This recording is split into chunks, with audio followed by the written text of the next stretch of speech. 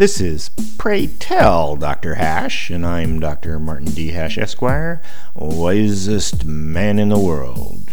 'Cause the competition just ain't that tough. And these are things I wish someone had told me.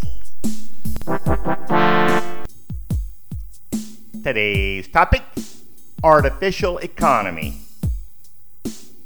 The imaginary nature of money tends to make things it touches insubstantial.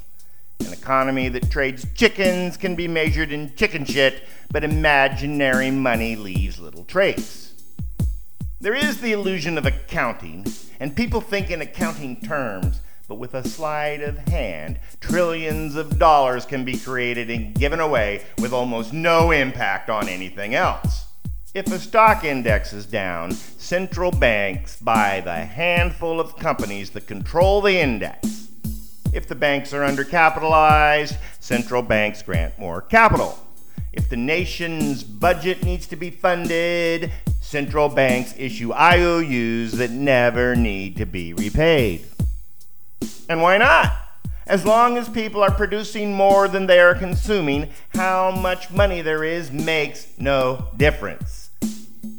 This makes money one of the greatest discoveries of man and the ultimate source of our success. It's an open question whether it would hurt or help for the average person to understand that our civilization is truly built in the clouds. There are signs when an economy is in trouble. Falling sales.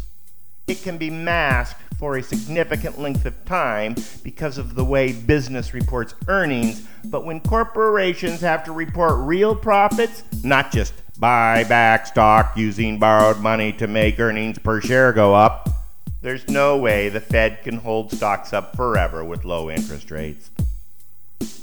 Another way to tell if an economy is in trouble is bubbles. Do the things that people really need relentlessly increase in price even though overall inflation is not increasing? Housing, cars, education, healthcare, food. Central banks and government can prop up our artificial economy on imaginary money for a long time, but eventually the weight will be too heavy and people will stop playing with their phone and notice.